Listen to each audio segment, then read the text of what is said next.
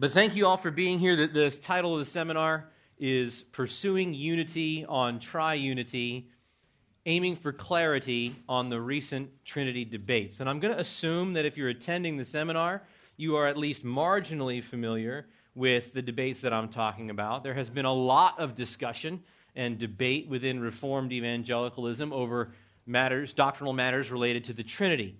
The question of the eternal functional subordination of the Son and whether there are eternal relations of authority and submission within the inner life of the Trinity. The doctrine of the eternal relations of origin, that the Father eternally communicates the undivided divine essence to the Son in eternal generation, and that the Father and the Son eternally communicate the undivided divine essence to the Spirit in eternal spiration. The doctrine of divine simplicity, that God's attributes are identical to his essence, and whether that means that the divine attributes are therefore identical to one another in God. The doctrine of inseparable operations, whether all of God's acts, like his essence, are undivided and indivisible, such that each divine person is equally active in every divine action. There's been the question of kenotic Christology and what it means for the Son to have emptied himself in the incarnation, and whether he's laid aside some or all of his divine attributes to become genuinely human. And undergirding all of this, there have been debates about the methodologies that are employed to give the various answers to all these questions. Biblicism versus the great tradition, literal, grammatical, historical hermeneutics versus sensus plenior and spiritual interpretation. Even and increasingly, the place Thomas Aquinas ought to have in our theologizing about the doctrine of God. Those are some of the recent debates that I'm talking about. And the name of this seminar is Pursuing Unity on Triunity, because there needs to be unity among Christians on the doctrine of the Trinity. These debates, over which so many within Reformed evangelicalism are so divided, cannot be things that we are divided over. Because though they are complex, and though they are difficult, and though they are mysterious, each of these matters relates fundamentally to the fundamental doctrine of Christianity itself. The triunity of God is the heart of the Christian faith. There is no Christianity without it, because there's no Christianity without God, and the Trinity is who God is. Herman Bavinck wrote, "The entire Christian belief system, all of special revelation, stands or falls with the confession of God's Trinity. It is the core of the Christian faith, the root of all its dogmas, the basic content of the new covenant, the essence of the Christian religion itself." And William G.T. Shedd said, "Christianity, in the last analysis, is Trinitarianism." And when we look around us and see dear friends and partners in ministry suddenly in a web of disagreement about matters related to the Trinity, there's a real sense in which it ought to make us tremble, because the Trinity is the doctrinal nerve center of Christianity. We may be able to tolerate differences on secondary and tertiary doctrines. As important as every doctrine of Scripture is, there is room for brotherly disagreement on the mode and recipients of baptism, on church government, or certain eschatological matters. But the Trinity is on the first level of first-level doctrines. And if there is anything that we need to be unified on, it is this. And of course, there is a great measure of unity. We thank God for that. The brothers who are on opposite sides of some of the questions asked above all confess one God in three persons. No one is openly espousing Arianism or modalism or tritheism. But the problem is, people are espousing positions on EFS or simplicity or inseparable operations that tend toward some of those great errors. No one is openly denying the Trinity, but there are guys who are holding positions, the logical entailments of which do strike at the implications of historic biblical Trinitarianism. And so we need to press hard after unity on these matters. Yes, as I said before, these matters are nuanced. They are fine. They are complex. And all of them bow us in humble wonder before the infinite, incomprehensible God. But that incomprehensible God is not unknowable. He has revealed himself. And so we are to press after the Bible's answers to these questions, even unto the sharpening of one another who are on different sides of the issue. The Dutch Reformed theologian Wilhelmus Abrakel wrote this: "The entire spiritual life of a Christian consists in being exercised concerning this mystery." The entire Christian life is being exercised with the mystery of the Trinity. And too many church members, too many pastors are willing to say, one God, three persons, it's a mystery, we'll never understand it, let's move on to more practical matters. But it is worth the long, difficult, wearying conversations with one another. It's not worth the Twitter bickering, right? Cantankerous, snark-filled snipes on the internet edify no one. And those who engage that way show themselves too immature for the task of doing theology at all. And frankly, they shouldn't be taken seriously. But if we can get face to face, if we could get voice to voice, pen to pen with one another, and press one another to be scrupulous in our exegesis and in our reasoning, in a spirit of brotherhood, eager to preserve the unity of the Spirit and the bond of peace, believing the best about those whom we fully acknowledge are our brothers in the Lord, and trusting that the Spirit of God will do his work of illumining the truth to those who seek him diligently. If we can do that, it will be worth it. It will be worth it. Augustine famously said, "In no other subject is error more dangerous, or inquiry more laborious, or the discovery of truth more profitable than on the doctrine of the Trinity." Yes, the inquiry is often laborious, but because the errors are so dangerous, and because the discovery of truth is so profitable, we must be willing to press one another toward unity. And on this subject, our unity cannot consist merely in charitable conversation and agreement to disagree. Here, our unity must consist in the common confession of the truth. We can be patient with one another while we get each other there, but we do have to get there. All of us. And the aim of this seminar is to take a step toward that. And I hope to do it in 4 parts. First, I want to comment on methodology. Second, I want to address the metaphysics that underlie these discussions. Third, I want to apply what we will have gone through by then to address the EFS debate specifically. And fourth, I'll respond to some objections that have been raised against what I will have presented. So in the first place, then, it's necessary to begin with a word about methodology. And it cannot go without saying that we all ought to be passionately committed to the doctrine of sola scriptura, that the 66 books of the Old and New Testaments are the sole infallible authority on all matters of Christian doctrine, that the Bible reigns as the supreme judge by which all controversies of religion are to be determined, and by which all creeds and confessions, all the church fathers, and all the teachers throughout church history are to be examined. We don't believe any doctrine simply because it was codified in a creed or taught by a preferred theologian.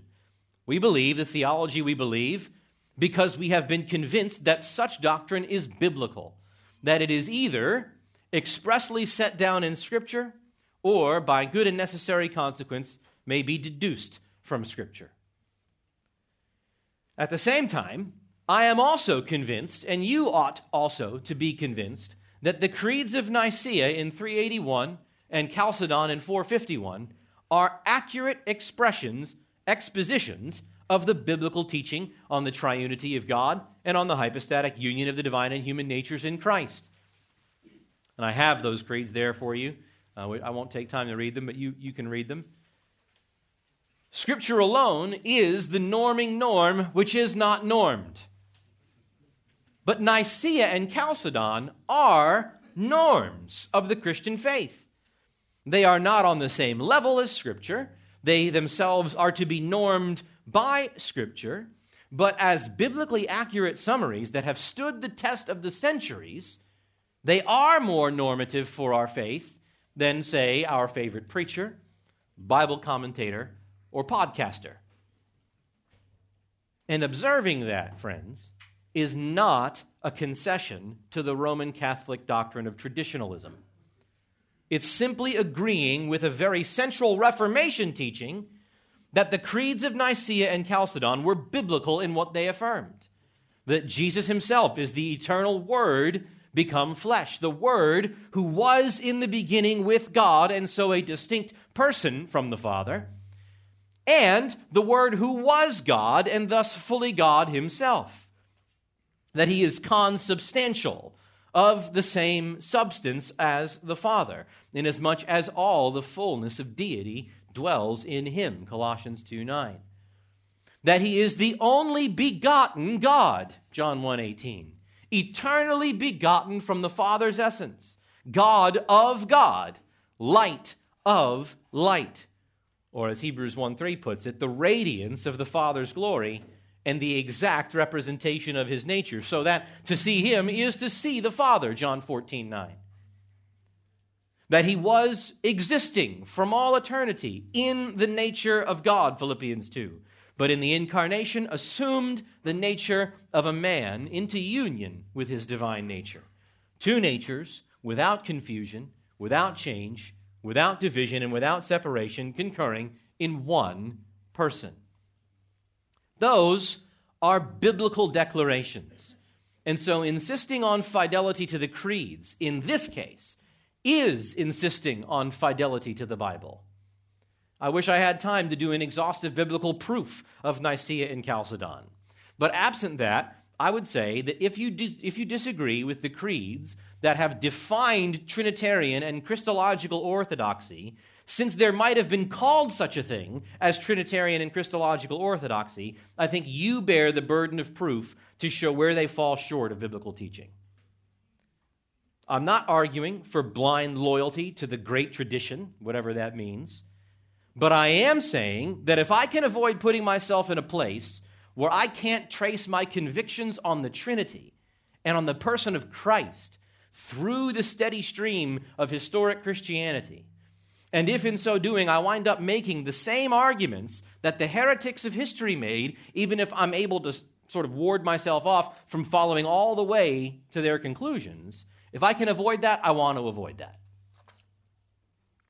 And that means that we can't be impatient with the use of extra-biblical terminology in these Trinity debates. It is necessary to use terminology that doesn't appear in Scripture in order to explain precisely what Scripture does and does not mean by the language it does use. As soon as a teacher of error invests biblical terminology with a meaning that Scripture does not intend, they have made it necessary for the defenders of truth to use language that is not used in Scripture to distinguish the genuine biblical sense of the terms in question. The Arians insisted that Scripture's description of the Son as begotten and firstborn meant that the Son had a beginning. But in order to explain why that was not the case, Athanasius, Augustine, and others employed extra-biblical terminology to explain the genuine meaning of biblical terms. Begottenness, for the eternal relations between the Father and Son, didn't imply origination, but the Father's eternal communication of the divine essence to the personal subsistence of the Son. The Scripture doesn't speak of essence and subsistences in that sense in any explicit fashion. But these terms were employed to best capture what Scripture does say and to distinguish it from false teaching. And so we can't be impatient with that. We also can't be impatient with dealing in the necessary implications of biblical passages. John Owen had an insightful comment about this as he defended the Trinity against the Socinians. I gave you the full quote in the notes. Just one relevant part. He writes, "Whatever is so revealed in the Scripture is no less true and divine than whatever necessarily follows from it. For how far soever the lines be drawn and extended, from truth can follow and ensue nothing but what is true also. In other words, the logical implications of a divinely revealed truth are no less divinely revealed, nor less true than the scriptural principle from which it's deduced. From truth follows nothing but truth. From truth follows nothing but truth. If A is proven to be a scriptural truth, and if the rest of biblical testimony, along with the laws of logic, demand that A implies B, and B implies C, and all the way through to Z, Z is no less biblical than A. Or to put it in the language of the Westminster Confession, as I did before, that which is deduced by good and necessary consequence is no less biblical than that which is expressly set down in Scripture, provided that it is a genuinely good and necessary consequence. And that's where the locus of many of these debates seem to be. It's not disagreement that the biblical text says the Son is consubstantial with the Father. It's a disagreement about what the implications of the Son's consubstantiality with the Father are, and what those implications cannot be. And that opening point on methodology then leads me to a second point on metaphysics, which I believe is at the heart of many of the misunderstandings in the current Trinity debates. If you believe that the cardinal confessions of the Christian faith are that the only true God is three persons subsisting in one nature, and that Christ our Savior is one person subsisting in two natures, then you are necessarily interested at the most basic level in defining what a person is and what a nature is. If you can't be a Christian without confessing three persons in one nature and one person in two natures, then the definitions of person and nature are of paramount importance. And this means that every Christian is involved in a study of metaphysics. That is to say, the study of nature, the study of being, the study of personhood, the study of existence, and like topics. So, first of all, we need to understand that the decision before us is not the Bible alone or the Bible plus metaphysics. The question is, what kind of metaphysics does the Bible require us to believe? If we agree that three persons in one nature is a biblical summary of the nature of God's being, then the Bible requires us to believe something about what a person is and what a nature is. So first, metaphysics is the business of every Christian, to say nothing of every Christian theologian. But then every Christian is a theologian. Now, the simplest way to summarize how the Bible conceives of person and nature is that a person is an agent, an actor, a subject, a who. And a nature is that by which a person acts. It is the set of equipment employed by a person to carry out the actions he performs. While a person is a who, a nature is a what. Natures do not act or experience. Persons act or experience according to or by virtue of their natures. Now, by and large, the historic Christian tradition subscribed to this who versus what understanding of a person and a nature. By the early 6th century, Boethius' definition of a person as an individual substance of a rational nature became standard. What's he saying? A person is an individual who subsists in a what that is, at the very least, rational. That definition is representative of the Trinitarian and Christological thought of men like Gregory of Nazianzus, Gregory of Nyssa, Basil of Caesarea, Athanasius, Hilary of Poitiers, and Augustine, namely, the very men who gave us the one nature in three persons formula that we all agree is essential to the Christian faith. And this understanding held sway through the Middle Ages, into the Reformation period, and was codified in the writings of post-Reformed theologians with whom many of us find ourselves allied on so many issues. Men like Turretin, Owen, John Owen, Thomas Goodwin, Peter Martyr Vermilion, Petrus von Maastricht and John Gill and others. But with the onset of the Enlightenment of the late 17th and early 18th centuries, there came an outright rejection of Christianity altogether in favor of a humanistic rationalism that placed human reasoning above divine revelation. Secular thinkers rejected outright the notion that God could be three and yet one in any meaningful rational sense. Now, with the jettisoning of the cornerstone of Christian doctrine came the wholesale rejection of the Christian account of metaphysics. The rationalists started over from the ground up, aided by nothing other than their own human reasoning. And when rationalist metaphysics connected with the secular discipline of human psychology, the human person was redefined. Eventually, personhood became confused with personality. When we hear personality, what we think of is what a person is like, the set of traits or characteristics that define what kind of person he is.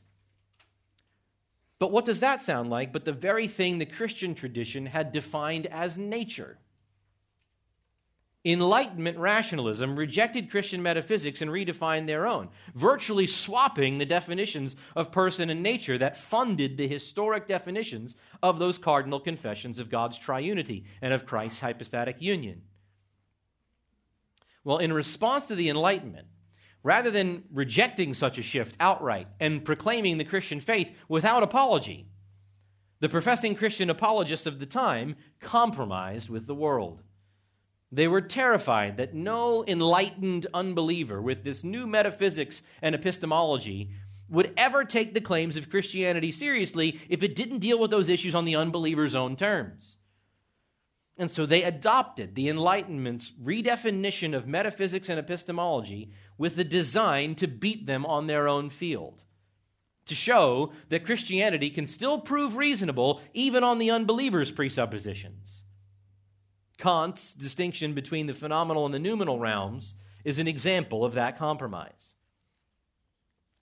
Well, anyway, by the late 19th century, the definitional shift from person to personality, the shift from defining a person to defining a person as nature, began showing itself in professing Christian Trinitarian and Christological reflection. The persons of the Trinity began to be conceived as a society of personalities, not three who's subsisting in a single what, but three centers of consciousness, each performing their own discrete operations by virtue of their distinct personhood, each complete with their own mind, will, and agency. Because according to the revised metaphysic, that is what makes something a person: mind, will, and agency. But the ancients would have heard the concepts of consciousness, mind, will, agency, and said, these are all properties that constitute a nature. This is a set of equipment or characteristics that make a thing what it is, not a person who he is. And so can you see what a disaster this makes for Christian theology? A theology whose cardinal confessions hinge on a specific definition of person and nature. After the Enlightenment, you had professing Christian theologians who knew they had to affirm the ancient formulas of three persons in one nature and one person in two natures, but who had been duped into redefining person and nature in such a way that would have been unrecognizable to the very men who gave us these formulations. I would argue that your confession of those formulas are meaningless if what you mean by person and nature are opposite of what those men meant by the terms. Well, that redefined, unbelieving Enlightenment metaphysic continued to hold sway in many conservative theological circles through the 19th and 20th centuries. I suspect unknowingly in many cases, and especially as of late. It was the theological air that so many of us have breathed even as late as this first quarter of the 21st century. Many of us have been trained as if the post-Enlightenment evangelical doctrine of God was historic Christianity rather than a departure from it. And so it feels almost sacrilegious to question it. But in God's kindness, several theologians and historians have begun to recognize this metaphysical shift had taken place, and they have sought to discover just when and how the project of Christian theology had gone off course.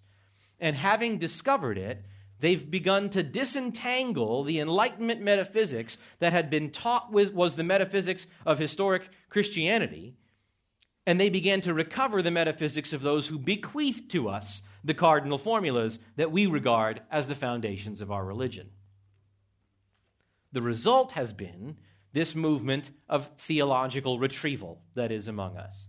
A movement that is, granted, not without its own problems, not without its own flaws, not without its own excesses and failures of articulation, but a movement that nevertheless is seeking to unite our fundamental confessions of the triunity of God and the hypostatic union of Christ, the confessions which virtually everyone wants to affirm, to unite those with the definitions that the framers of those formulas were using when they gave those formulations to us, which many seem either ignorant of or suspicious of.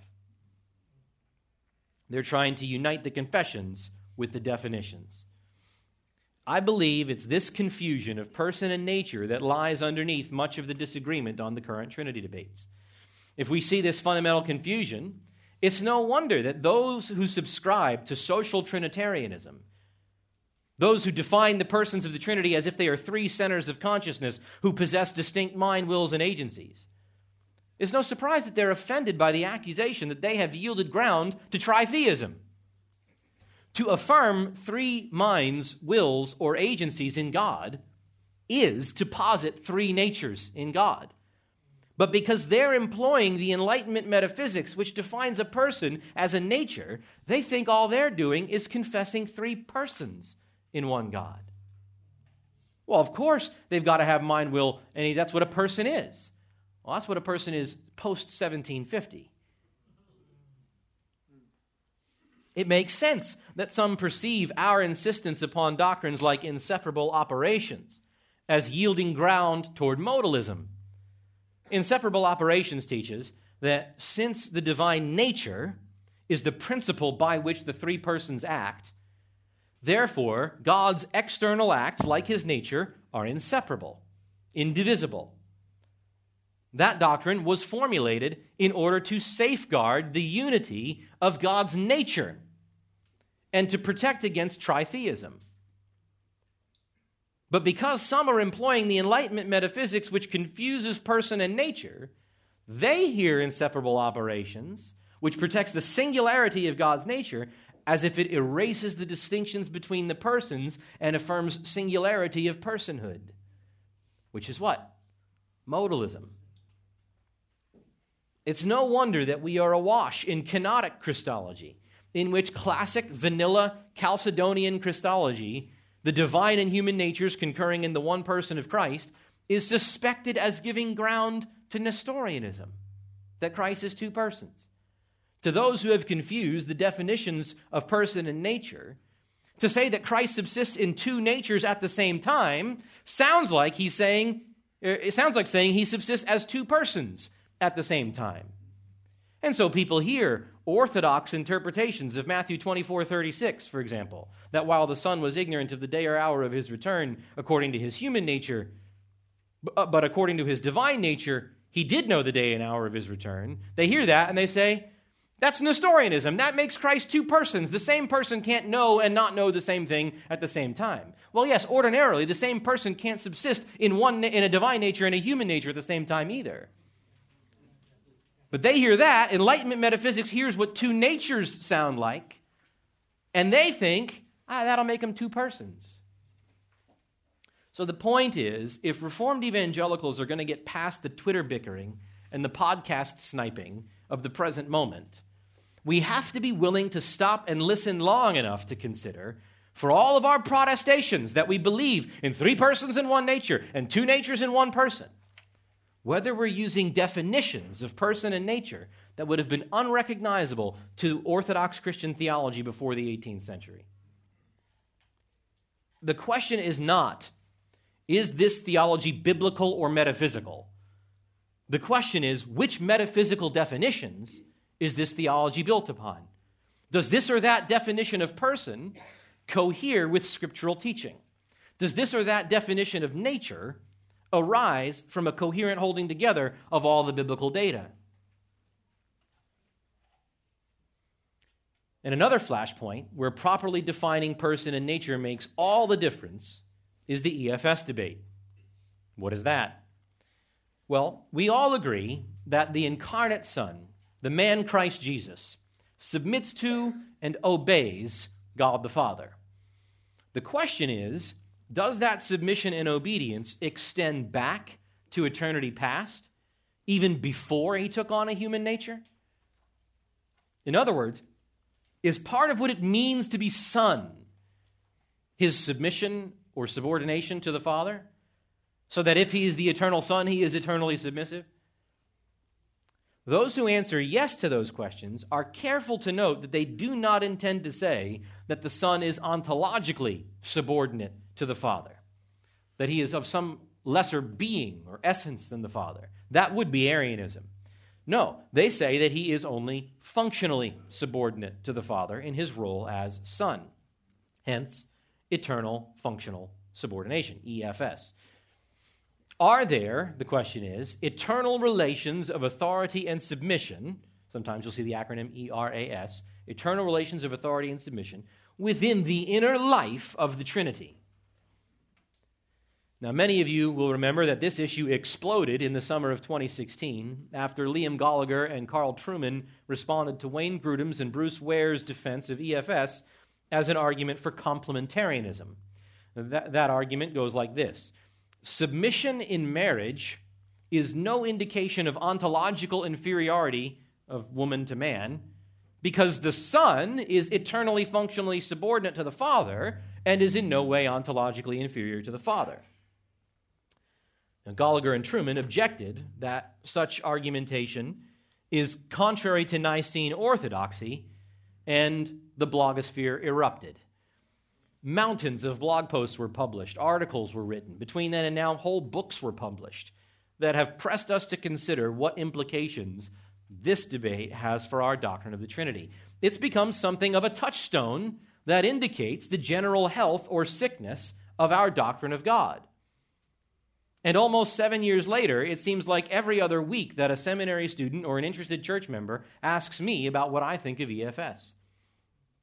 And so I want to spend the rest of this seminar explaining and defending where I land on the issue in an attempt to persuade you to reject the doctrine of the eternal submission of the Son and to affirm classical, historical, Nicene Trinitarian orthodoxy.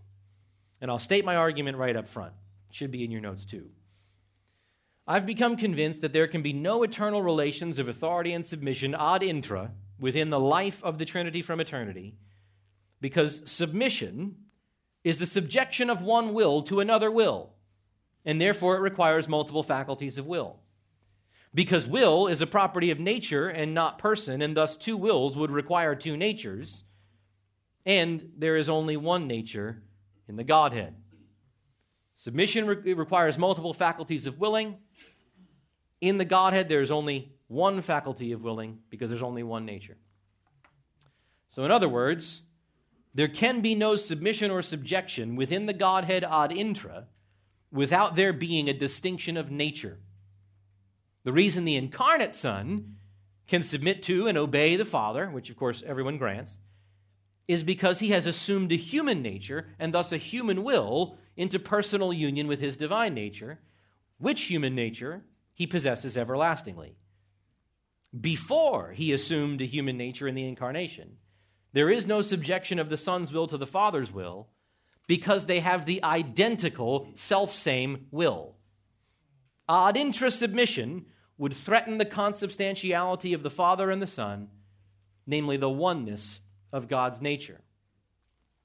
Now, that argument depends on the truthfulness of the key premises, namely that submission requires two faculties of will, and that will is a faculty that is properly predicated of a nature, of which there's only one in the Godhead, and not person, of which there are three in the Godhead.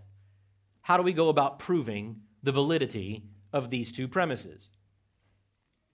Well, first, let's begin by considering the definition of submission. It seems virtually tautological to say that submission entails the subjection of one will to another will. Understand what I mean by that? I don't mean that we have to will different things, that the contents of our will are different in order for there to be submission. No, just that there are faculties, distinct faculties of willing. The content of my will and the faculty by which I will what I will are two different things. I'm talking about faculties of will here. So submission is the subjection of one will to another will. If I submit to you, I bring my own will into subjection to your will. What I want is placed under, submit, and is governed by what you want. The Oxford English Dictionary defines submission as the action of accepting or yielding to a superior force or to the will or authority of another person. BDAG's entries for hupotage, submissiveness, subjection, and hupotasso, to submit, are consistent with that definition. You say, why do you use an English dictionary's definition? Well, because submission in this sense is not biblical. And so I can't go to the Bible to prove that this particular usage of the term doesn't exist, right? Because it doesn't exist. So I'm doing what I can here, right? So I believe it's rather inescapable. Maybe you have a better argument, but for me to submit to someone is to subject my will to their will. And therefore, submission requires multiple faculties of will. And in the almost 7 years that this debate has been raging, no one has offered a compelling argument for why that's not the case. Though, as I say that, though, I will need to deal with a somewhat recent objection, which I will get to a bit later. We'll see how much later. So submission requires multiple faculties of willing. You say, okay, fine. Why does that matter? Well, since will is a property of nature, not person, and since there's only one nature in the Godhead, there can only be one faculty of willing in the Godhead, which makes submission impossible. So you say, well, how do we know that will is a property of nature, not a person? If will is a property of person, then each person of the Trinity can have his own distinct will, and submission makes total sense. Well, the way we can discern whether will is a property of nature or person is to consider the incarnate Christ. Jesus, uniquely, is one person subsisting in two natures, divine and human. He's not two persons, as the Nestorians taught, nor does he have just one nature, whether wholly divine, wholly human, or some amalgam of the two, like the Monophysites and Eutychians taught.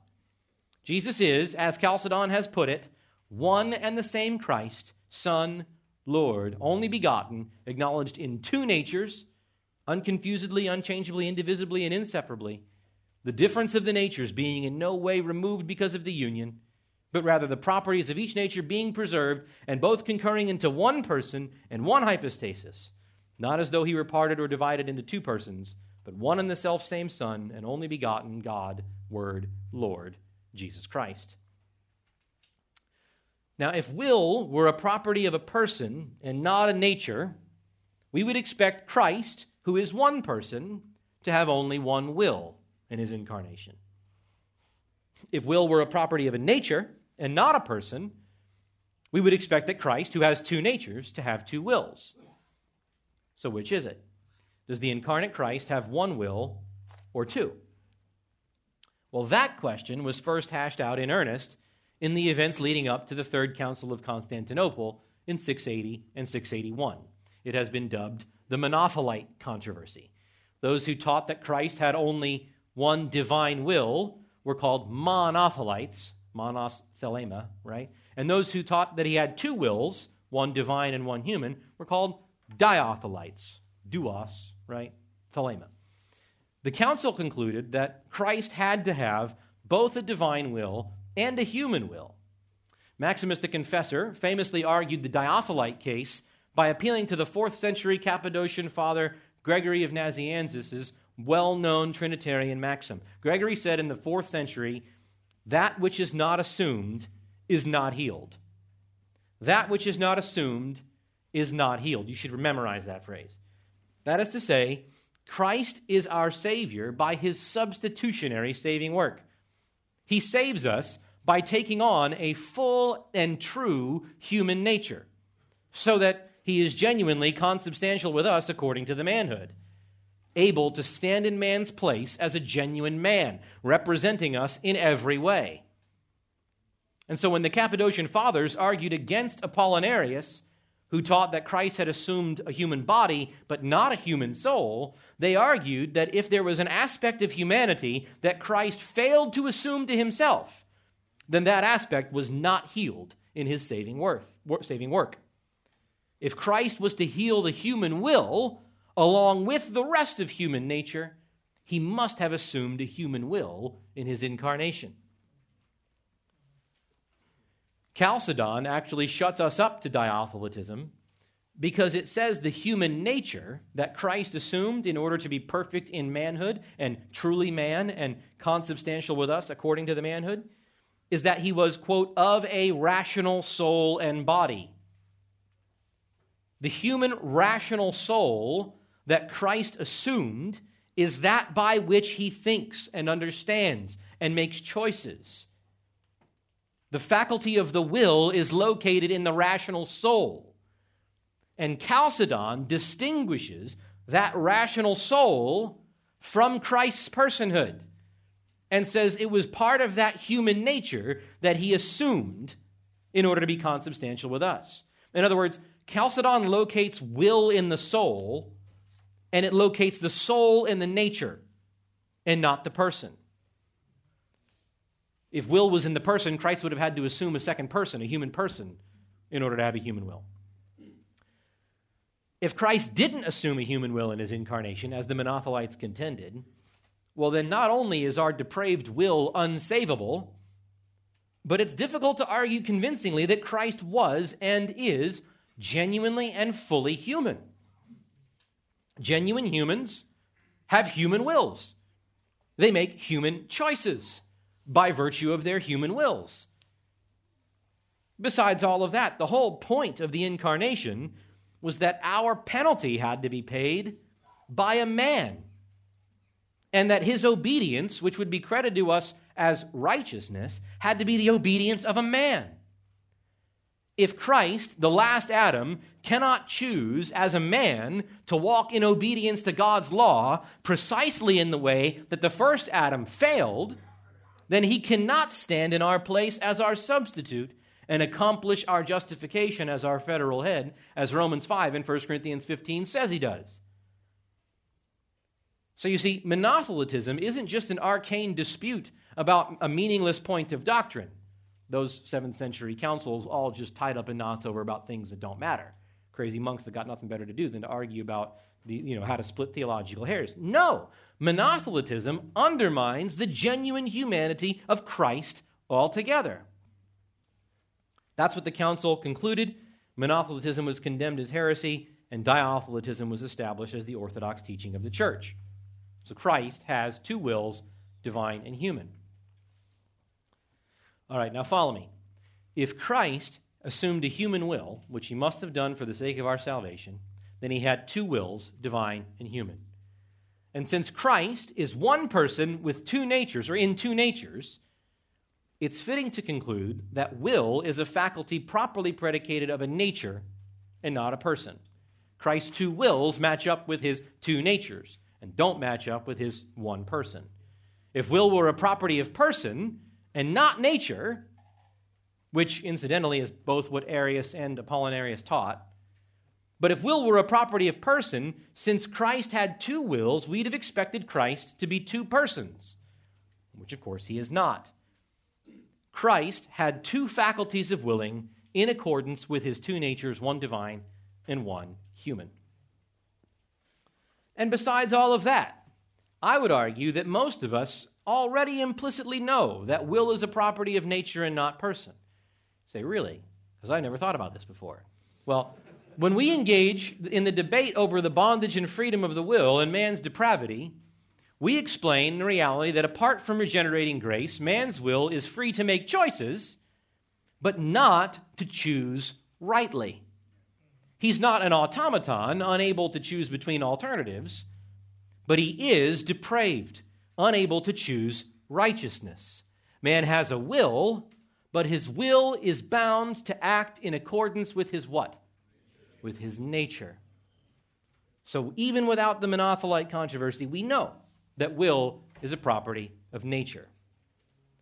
So, since the Godhead is three persons fully subsisting in the single undivided divine nature, and since will is a predicate of nature and not person, there are not three faculties of will in the Godhead by virtue of three persons. There is one faculty of will in the Godhead by virtue of the one nature. Consubstantial persons, which is to say, persons who subsist in the identical, self-same, numerically identical nature, all will, those persons will, by virtue of the self-same, numerically identical faculty of willing. And that means, by definition, they cannot submit to one another. The single divine will cannot be subjected or subordinated to itself. That's not submission, that's just decision. If there is to be submission, there needs to be a distinct faculty of will. And that faculty of will is added through the Son's incarnation.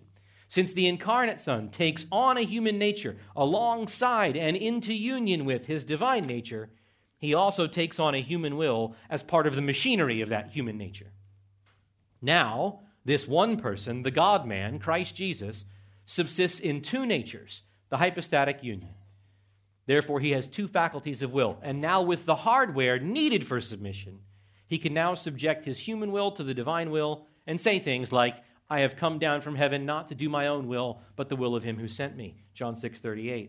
And not my will, but yours be done, Luke 22:42. But before his incarnation, in eternity, the Son subsisted only in the single, undivided divine nature, and therefore possessed only the one divine will. He couldn't subject his will to the Father's will because his will was the very same identical faculty of will. Now, if you reject that line of argumentation and you embrace EFS or ERAS, in my estimation, there are three alternatives that you must choose from. First, you could embrace tritheism. That is, you could rightly conclude that will is a property of nature, but wrongly insist that each divine person has his own faculty of willing. In such a case, the Father, Son, and Spirit would have three distinct natures. This obviously undermines Trinitarianism, is heresy, and is very unattractive. Second, you could embrace monothelitism. That is, you could wrongly conclude that will is a property of person and not nature. And in that way, you could explain that three wills in the Godhead only means there are three persons in the Godhead and not three natures. And in that case, you would avoid tritheism, but you would be constrained to affirm that Jesus, because he is one person, had only one will.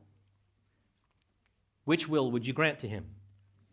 If he has only a human will in the incarnation, what happened to the divine will that he had by virtue of being a divine person from all eternity? Did the divine Son change from having a divine will to having a human will? There goes divine immutability.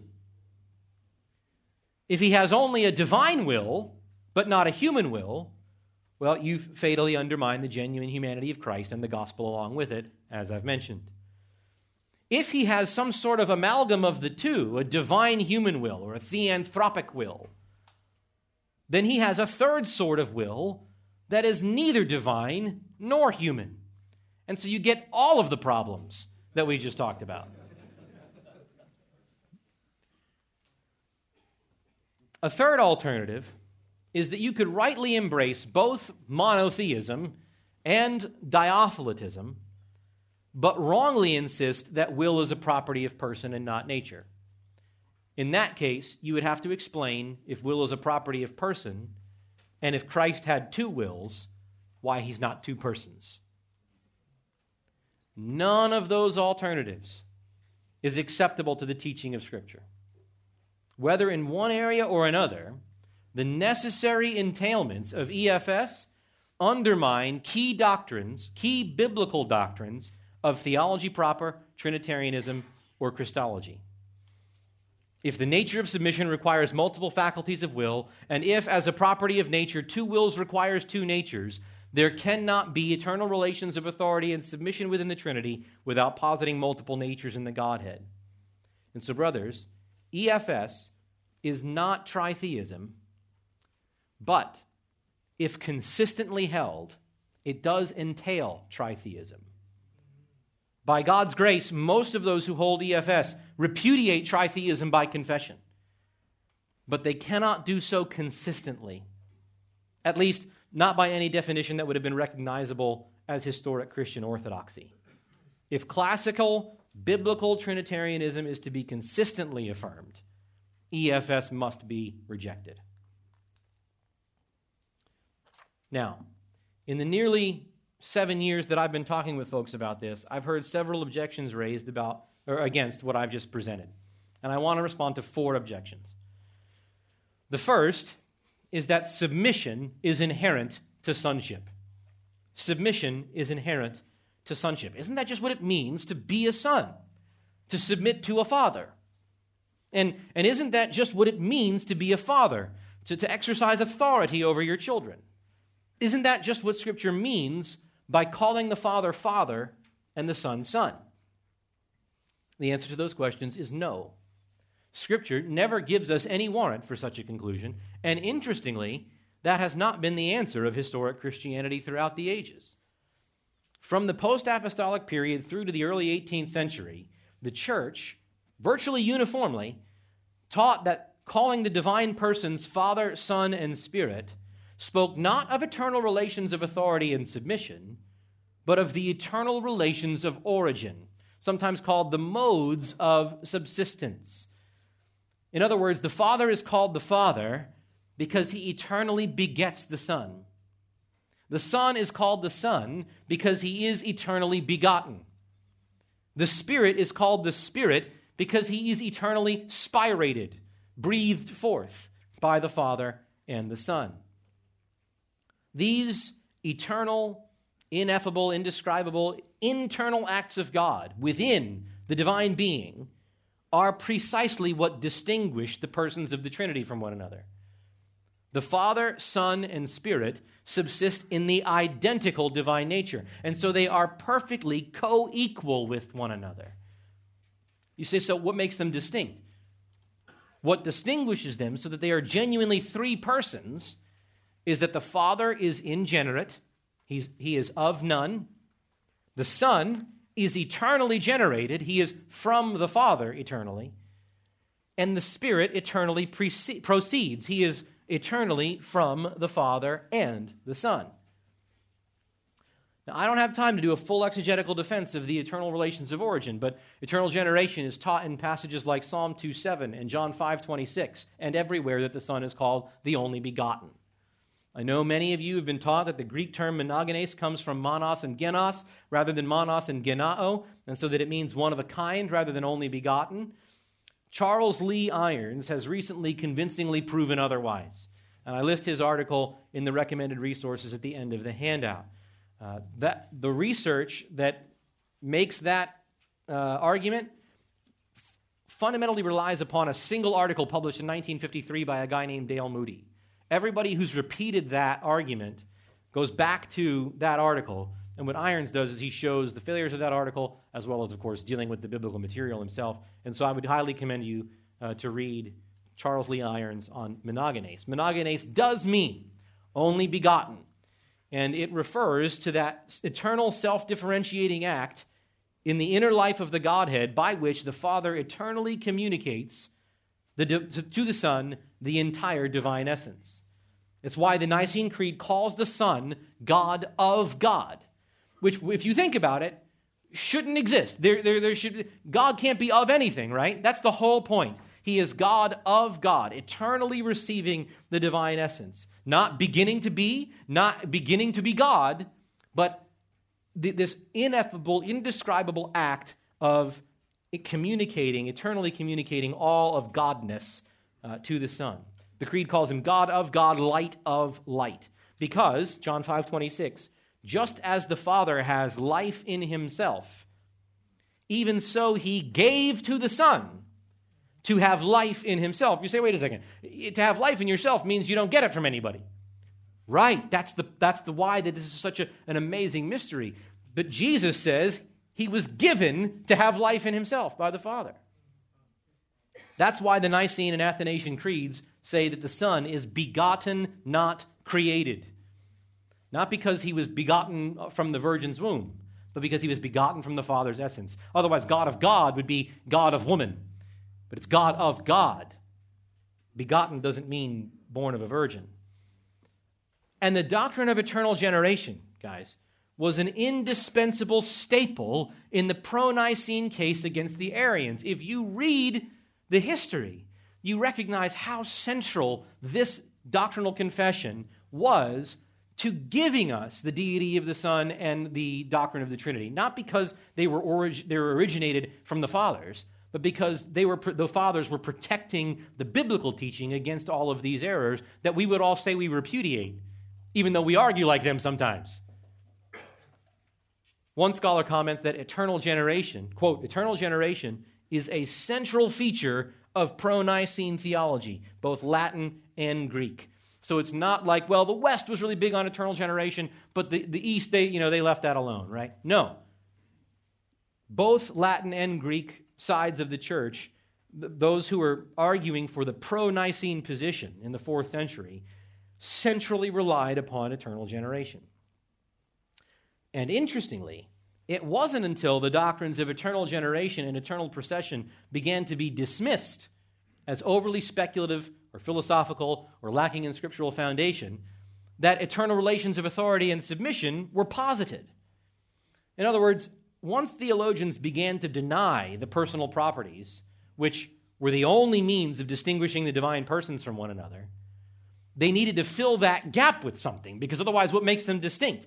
And it was then that some began to teach that what makes the Son is that he submits. But the point is, the eternal relations of origin are the teaching of Scripture as well as of historic Trinitarianism. And so when the Bible calls the Son, it's not pointing to his eternal submission, but his eternal generation, his eternal fromness from the Father.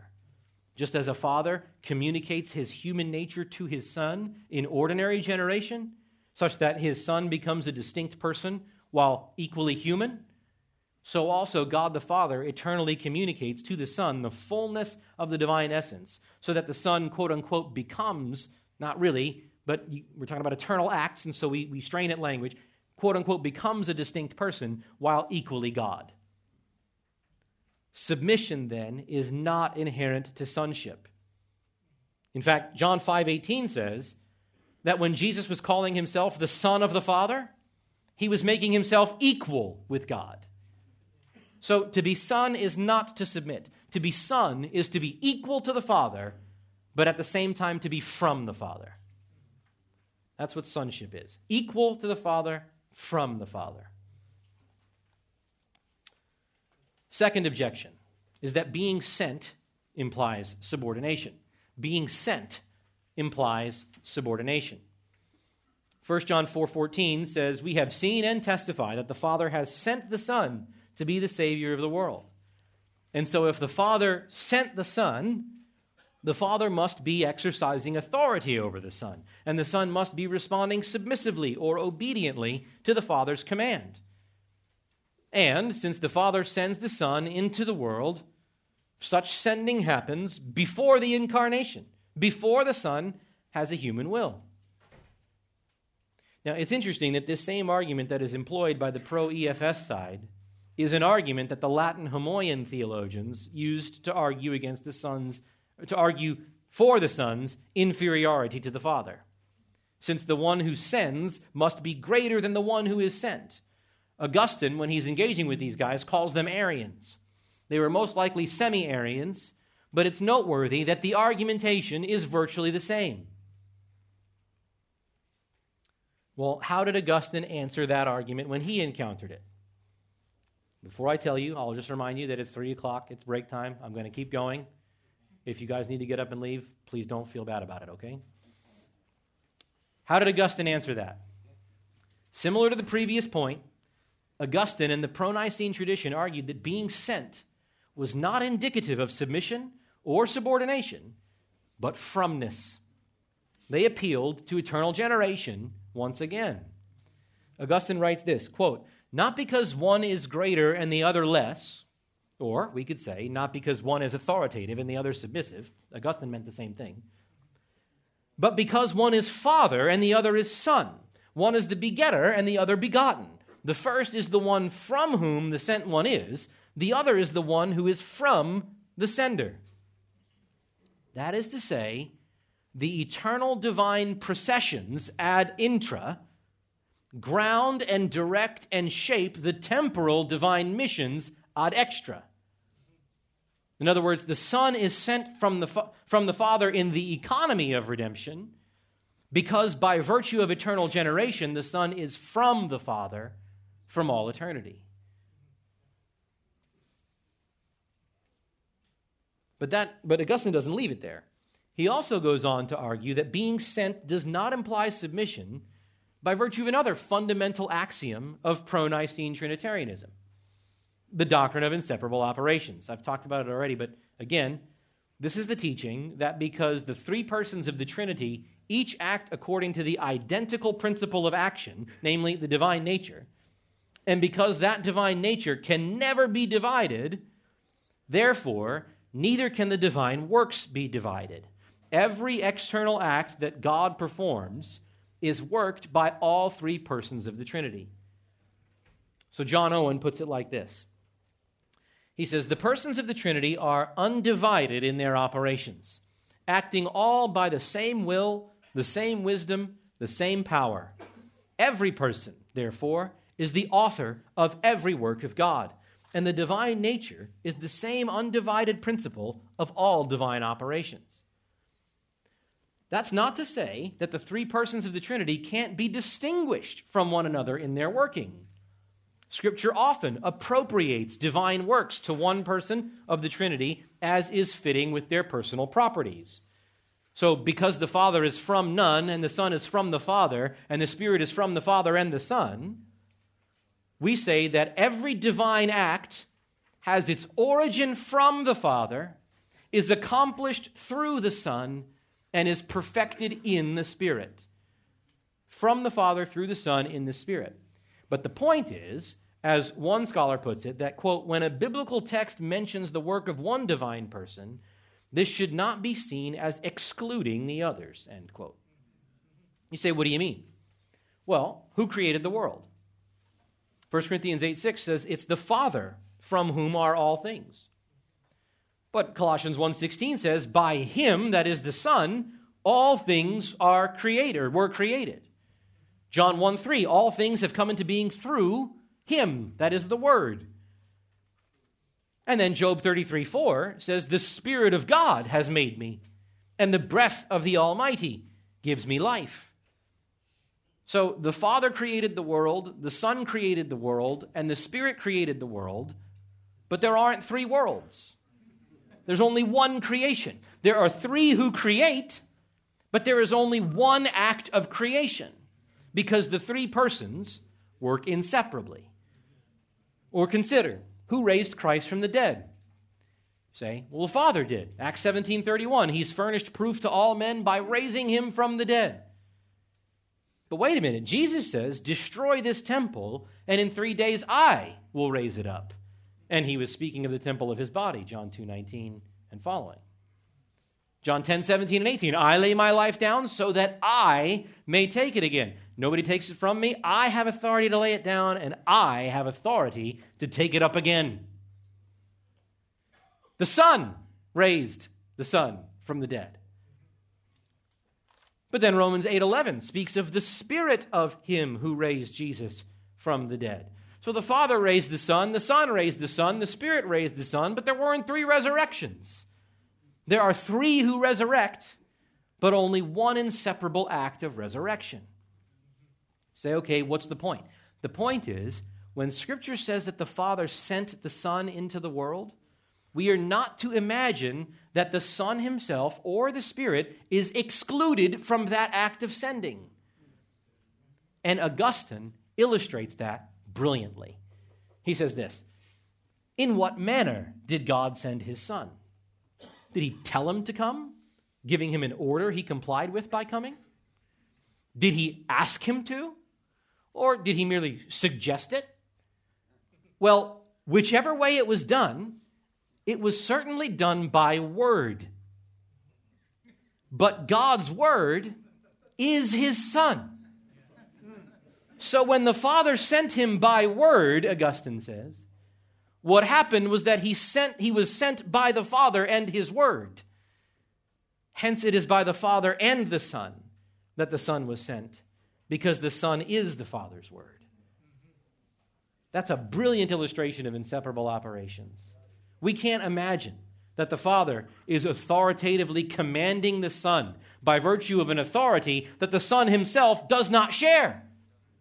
The Son himself is the very word of the Father.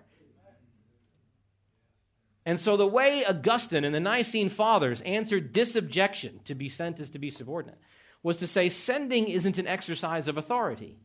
It's simply the Father acting inseparably ad extra according to his personal property ad intra, his eternal relation of origin as the eternal begetter of the Son.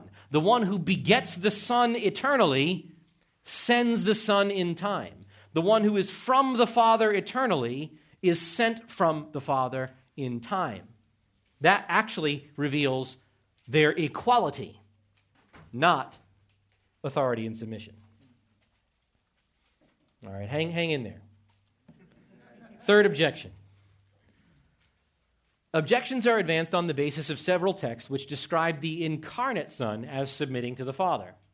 John 5:19, the Son can do nothing of himself unless it is something he sees the Father doing. People actually argue that that means that he is submissive. He has to be submissive to the Father. Interestingly enough, that text says inseparable operations. The Son can do nothing of himself unless it's what he sees the Father doing. I'm getting ahead of myself. But anyway, John 5:19. John 6:38, I've come down from heaven not to do my own will, but the will of him who sent me. John 14:28, the Father is greater than I. John 14:31, I do exactly as the Father commanded me. But none of these passages prove what's claimed, because nobody disagrees that the incarnate Son submits to, is subject to, or obeys the Father. Having assumed a human nature, he submits to the Father by virtue of the human will that he took on. But before the incarnation, before the Son had a human will distinct from the will of the Father, that submission was impossible. It won't do to say, as is said, that if we can't predicate things of the Son in eternity past, that we can predicate of him during his earthly mission, then therefore there are two trinities. That dog won't hunt. Why? Because the Son wasn't eternally incarnate. There is a very big difference between having a human nature and not having a human nature. If we can predicate everything of the eternal Son that we can predicate of the incarnate Son, do we say that Christ subsisted in two natures from eternity? No. And so all of those texts say only that the incarnate Son submits, which nobody argues with. 1 Corinthians 15:28 is another text that gets pressed into service because it speaks of a time in eternity future when the Son himself also will be subjected to the one who subjected all things to him, namely the Father. But we have no problem with everlasting functional subordination because the incarnation is everlasting. Jesus remains fully and truly human. The Apostle Paul can write in AD 60, as the Son sits enthroned in heaven, Colossians 2:9, that in him all the fullness of deity dwells, present tense, in bodily form. The Son may be everlastingly subjected to the Father according to his human nature because he is everlastingly incarnate. But everlasting functional subordination is no argument for eternal functional subordination because though he will be incarnate for eternity future, the Son was not incarnate from eternity past. One more for this objection. 1 Corinthians 11:3, Paul says, Christ is the head of every man, and the man is the head of a woman, and God is the head of Christ. And you can see where they're going here. But the problem is they're reading that last phrase as if it said, and the Father is the head of the Son. As if headship and the corresponding submission were inherent to fatherhood and sonship. Paul says that God is the head of Christ. He uses the title of Messiah, the anointed one of God, which can only describe the Son as he is the son of David, the seed of Abraham, the seed of the woman, the man Christ Jesus, the only mediator between God and men, the one who is both God and man.